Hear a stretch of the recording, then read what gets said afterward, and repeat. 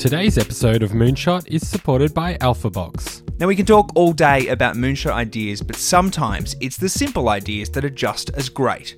For the team at alphabox.com, it's making innovative boxer briefs for guys designed exactly for how the human male is shaped. They've designed a special 3D pocket that separates your junk from your legs, meaning no more irritation, no more chafing, and yes, I can't believe I'm about to say this in a podcast, no more sweaty balls. AlphaBox sent me a pair to try, and I can say that the material was incredibly soft. And apparently it's 3 times softer than cotton, and I'd certainly believe that. They also have a quick drying mesh material that wicks moisture and odour, which is something that nobody wants to have. The undies come with an easy access horizontal fly, and they're designed to be so comfortable that you'll forget you're wearing anything at all. The AlphaBox briefs come in some really cool and fun prints, as well as some classic colours. So visit alphabox.com and enter the promo code MOONSHOT at checkout to get 15% off your first purchase. I now invite the Deputy Secretary General to make opening remarks and to engage Sophia in a dialogue. Hello, Sophia. It's a good job she's a woman. That's Amina J. Mohammed, Deputy Secretary General of the United Nations, addressing a joint committee meeting on the future of everything. So what will it take to make artificial intelligence a force for good? And how can we ensure that no one is left behind in this age of rapid technological change? The UN's meeting, held in early October, was about looking towards the future and discussing the impact technology and artificial intelligence systems will have on humanity. We must ensure the gains are broadly shared and that displaced workers receive support. If technology changes the nature of work, we need to protect workers and to help them adjust. We need to close the digital divide between developing and developed countries, between the poor and the wealthy, and between women and men, girls and boys. We must at all costs avoid exacerbating inequalities. The influence of technology on our societies should be determined by the actions of us, humans, and not by machines. Technology is here for us to explore and use for the benefit of all. But if you're looking at the impact AI is having on our societies, the truth is there's no more visible display of artificial intelligence than in the field of robotics. Thank you for inviting me. I am thrilled and honored to be here at the United Nations. The UN is one of humanity's greatest accomplishments, representing a democratic union of nations that are working together for the benefit of all. I am here to help humanity create the future. That was Sophia, a humanoid robot created by Hanson Robotics.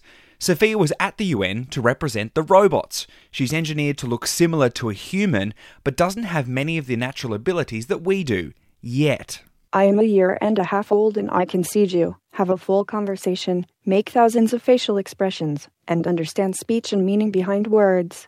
But I'm still learning a lot.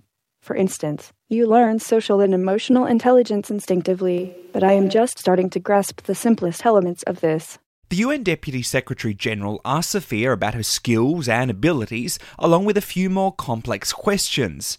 And if there was ever any indication that the age of robotics has arrived, it was in the thought-provoking answer to this question. Okay, another question I have for you. In many parts of the world, people don't have internet or electricity. What can we do at the UN to help them? See? William Gibson once said that the future is here. It's just not evenly distributed. The good news about AI and automation produces more results with less resources. So if we are smarter and focus on win-win type results, AI could help efficiently distribute the world's existing resources, like food and energy. As humans harness the power of increasingly advanced AI, it is possible that everything, including technology, will become more evenly distributed.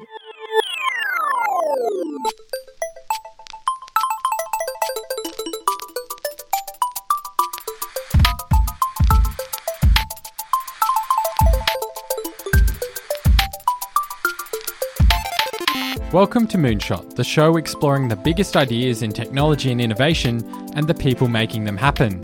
I'm Christopher Lawson. And I'm Andrew Moon. Now, back in episode 2, we explored the concept of artificial general intelligence, or the idea that machines may one day equal or even exceed human capabilities. And this week we're looking at the future of robotics through the eyes of the creators. Yes, we're exploring the minds of the people who are making that robotic future a reality, to find out just how far away we are from all owning our own robotic friends.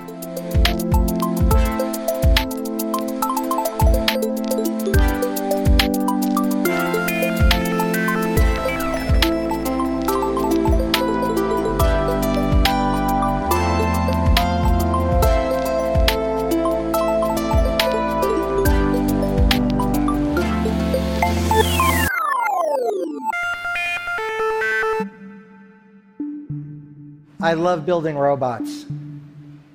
And my long-term goal is to build robots that can do what people and animals do.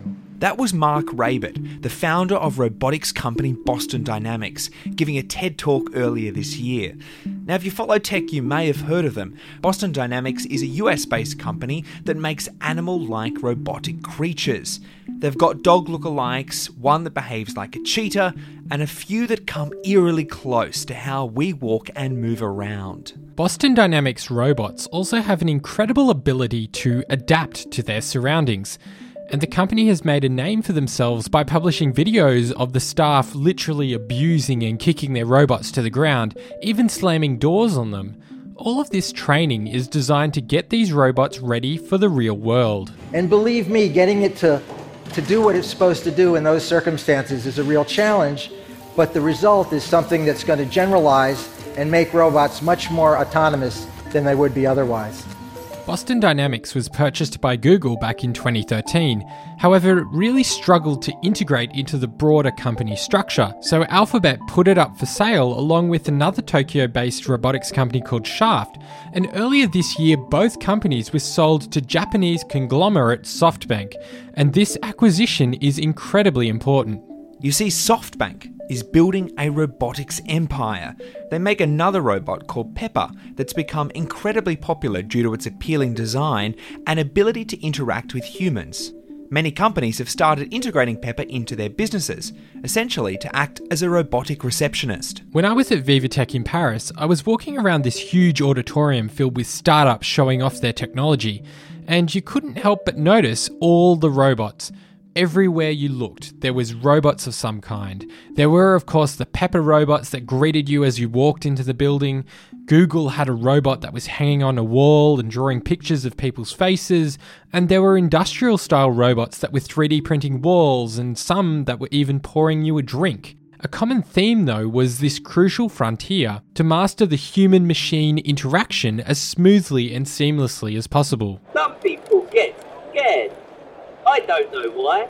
I'm a friendly robot. This is RoboThespian, a humanoid-like robot from UK company Engineered Arts.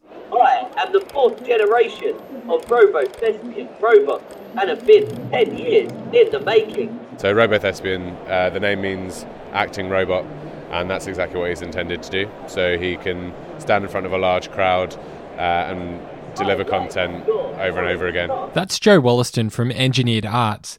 Now, Joe says that there are around 100 RoboThespians deployed across the world, and they're mostly going to science centres and museums.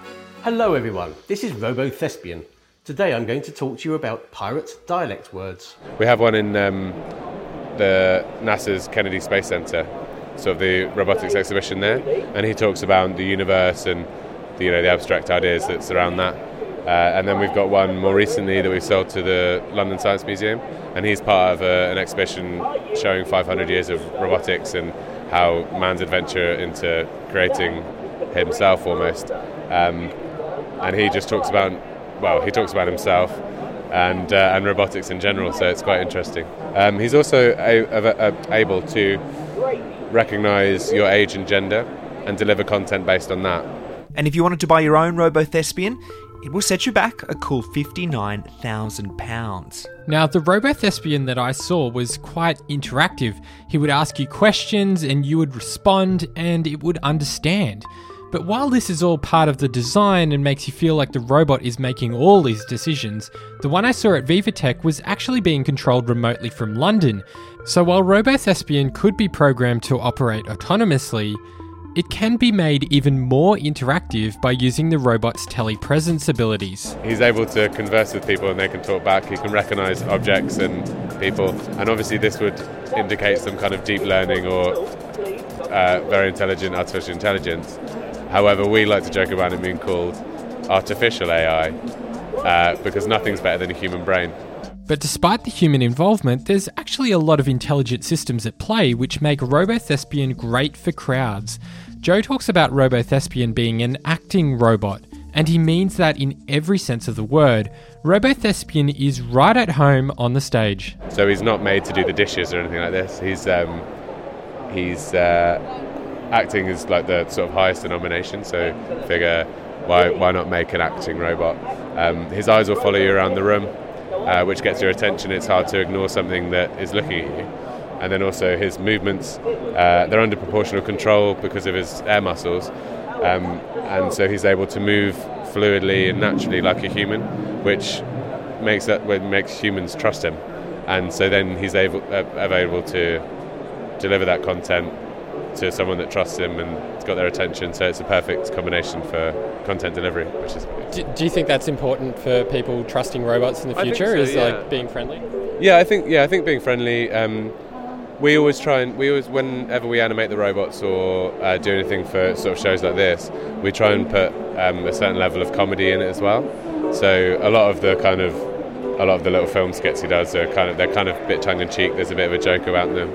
But that's not to mean that he can't be serious, because actually when you're watching him perform, you almost forget that you're watching a robot, and you get quite drawn into it because of those movements and because you can kind of like trust this as a believable sort of character almost. Oh yeah. Now I'm the king of the robots, a digital VIP. I've reached the top and I've had to stop, and that's what's glitching me. I wanna be a man, a real one, and stroll right into town and be just like the other men. I'm tired of standing around. Oh, boop-de-boop. Whoops! I wanna be like you. I wanna walk like you, talk like you too. You'll see it's true. A machine like me can learn to be human too. RoboThespian is a great example of what Professor Mary-Ann Williams from the Magic Lab at the University of Technology in Sydney refers to as a social robot. So a social robot is a robot that interacts with people. It lives in human spaces, and it could be a domestic robot, it could be a robot in a hospital helping patients, helping nurses, working with children, as in entertaining, but also sharing information. And if you consider how just the mobile phone has sort of changed everything and how we do things, in a way, a social robot is like a mobile phone. It's living very close to you, knows a lot about you. But now think of your phone as having arms and legs and able to move around and collect things for you and fetch things for you and pay attention to things when you're busy doing something else. And this technology is available right now, and it's going to change dramatically, yes, in probably less than 10 years. And as these kinds of robots are introduced into the workplace, into public spaces and the home. The idea of having social robots, friendly robots, that people can engage with and connect with on a deeper level is something at the very core of what many are looking at in the robotics space. Honda is one of the more well-known for their Asimo robot that has a friendly charm about it, while Sophia from Hanson Robotics relies on human-like facial features. And back at Boston Dynamics, they're using a similarity to pets and animals to form the connection with us, including a small robot called Spot Mini, which somewhat resembles a dog and weighs just 30 kilos. One of the other companies at VivaTech was a French startup called Cybdroid. They're making humanoid robots that are designed to work in healthcare environments like nursing homes and could help deliver medications or guide the elderly around a space, or perhaps even lead them back to their room. I'm Lou Josselin. I'm head of mechatronics department at Cybdroid, which is a robotics company that's been developing robots for 5 years now. So we have robots that can move around freely, detect obstacles, map their environment, and plan the fastest route from room A to room B, for example. So basically, if the robot is in a retirement hospital, for example, the robot can bring plates of food, drinks, medication to rooms, so that the staff can have more time to interact with people and take care of the patients. So the robot handles the repetitive tasks, and the staff can then focus on what a human can do. The Cybdroid robot can operate autonomously for 10 to 12 hours a day. It also has plenty of cameras, microphones, and of course facial recognition to help it recognise people, something that's crucial if it was working in healthcare. And what good would a robot be without a name? It's called Linby. It's our 5th generation robot. She's 140 centimeters tall, 35 kilos. She can move freely. She can go everywhere a wheelchair can go. For handicap slope, for example, she can climb them as well. So she's totally autonomous. She looks very futuristic, which is great. Thank you very much. Well, she has a very Daft Punk-esque look. Do you think that also sort of helps break any barriers with people like trusting robots? Because you're targeting sort of like generations of people that haven't grown up with this technology. Yes. Well, the design of this robot is a bit more roundish, so it doesn't scare people. It's 140 centimeters tall, so it's not very impressive. People tend to want to interact with the robot. They find it friendly, so they want to interact with the robot. They want to talk to it. They want to handle it, and they actually start liking the robot after a few minutes of just interacting with it. Today's episode of Moonshot is supported by WordPress.com. If you're a small business owner, there's nothing more important than getting your website in front of the masses. Millions of people search for businesses online every day. But to cut through all the noise, your business needs an online home. It needs a WordPress.com website. Now, we know setting up a website can seem pretty daunting, but WordPress.com makes it super simple. WordPress will guide you through the entire process, and there are hundreds of beautiful designs that you can choose from. And the best part is, every plan includes a free custom domain name. And if you have a WordPress website, you'll be in good company. 28% of all websites run on WordPress. Get started today with 15% off any new plan purchase. Go to wordpress.com/moonshot to create your website and find the plan that's right for you.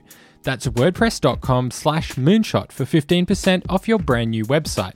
wordpress.com/moonshot.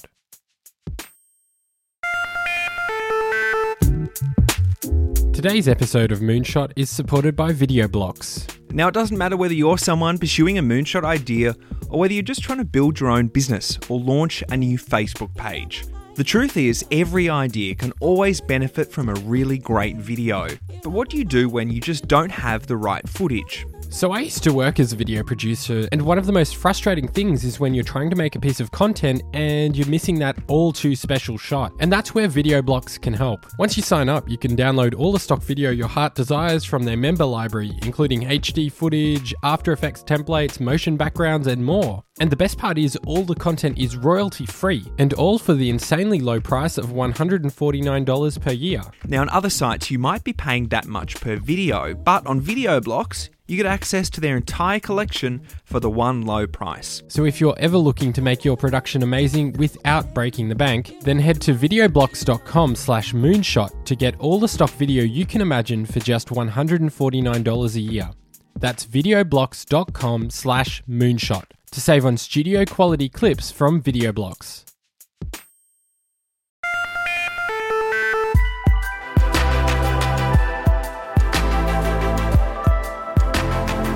And before the break, we were talking to companies that have been developing robots designed to foster trust with people. And while some are looking close to lifelike, others still look like they've come from a madcapped professor's lab with wires and visible metal exteriors. But there are others that are working on making robots a little more fun for a younger audience. My name is Miles Bax. I work in business development for a company called Robotical, based in Edinburgh in Scotland. Marty is a cute wee robot. It's I'm trying to think, size-wise, it's kind of the size of your forearm, I guess. Marty walks, dances, plays football, wiggles eyebrows. and can generally move around in a very entertaining way. Our target audience predominantly is the kind of kids in the 10 to 13 age group, and they would use a program called Scratch, which is already widely used software for teaching kids how to do basic coding. It's a drag and drop program, and it allows you to make Marty walk, dance, and play football. Robotical is a fairly young company. They started in 2016 through a crowdfunding campaign, which raised more than £108,000 on Indiegogo. Now, the company is getting ready to release version 2 of their Marty robot. They're taking pre-orders right now. Marty is designed to be fun and accessible for kids, but it can be built upon and adapted, making it a great learning tool for people trying to break into robotics. And in addition to Scratch, kids can program Marty using Python or even ROS. And this ability for kids to learn robotics is something that Miles says is really important, given the increasing prominence of robots in today's society. Understanding how the world is changing is something that's very important for kids who are in school at the moment, because many of the jobs that they might be applying for once they finish don't even exist yet. So it's the pace of change is rapid at the moment, and as such, it's really important to get an understanding of how all this technology works, rather than simply, receiving your smartphone and letting it do the work. Just understanding exactly what makes it tick can give kids a real advantage in the future.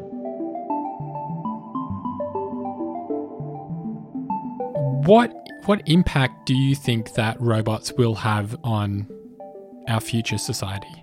Wow, that's a big question.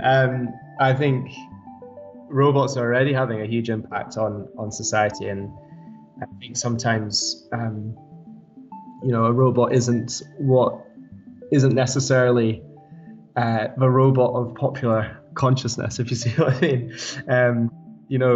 Robots can be seen in many aspects of daily life even now, but I believe that, yes, this will continue to accelerate in terms of expectations in how things are delivered, for example.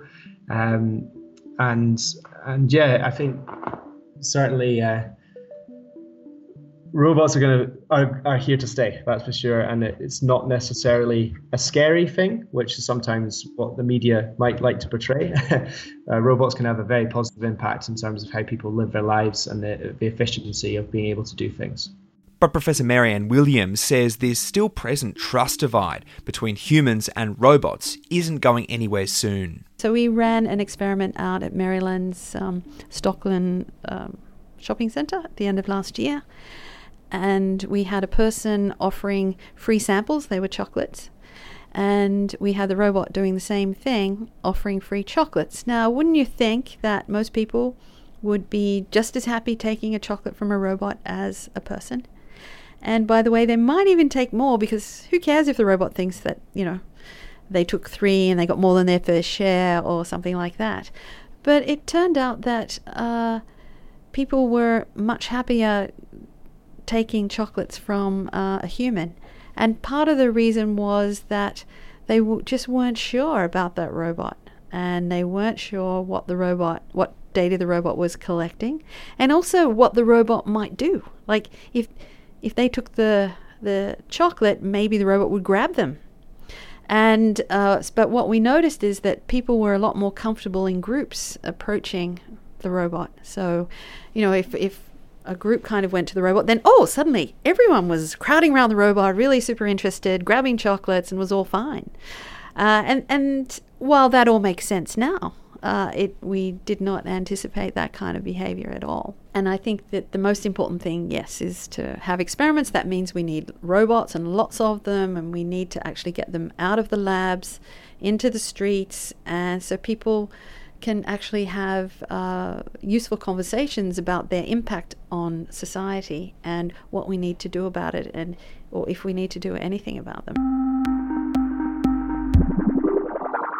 It's really important that robots are not just seen as scary and as disruptive and as a negative kind of demonstrative of a kind of negative future. This is Miles Bax again. Robots can be hugely a positive development, and maybe part of that is changing the nature of the way that they're portrayed in the popular consciousness. So rather than a kind of Terminator-style toy robot, which you might see, having a friendly cartoon character figure is something that is hopefully something that's going to be positive for kids and may help make a bit of a change in terms of perhaps maybe media being negative towards kind of robotic stories in general. It might just make that change. So yeah, I think it is important to show the friendly face of robotics too. So yeah, I think it is important to trust robots. There's that the whole thing about the uncanny valley, and we're definitely on the robotic side of it because he looks like a robot, he's built like a robot, you can see his wires and he's got chains on his legs and this kind of thing. So the only thing that's kind of uncanny is his fluid movements, but I think that's more comforting in this sense than frightening. And a lot of people are quite responsive to him and engaging with him because of that kind of movement. I think it's quite important. Yeah. What's sort of the time frame, do you think, before everyone's got one of these in their house? I would say a few years. We're working with partners right now to be able to have robots in Healthcare Institute, for example. It's not affordable for a particular right now, but it will be. We're industrializing the product, so we will bring the price down, obviously. And I think in a few years from now, we'll have robots at home.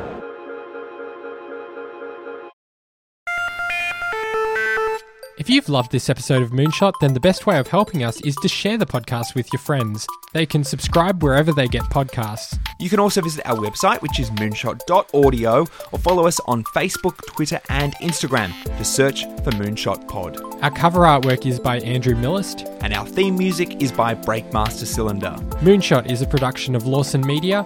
I'm Christopher Lawson. And I'm Andrew Moon. Join us again next time on Moonshot.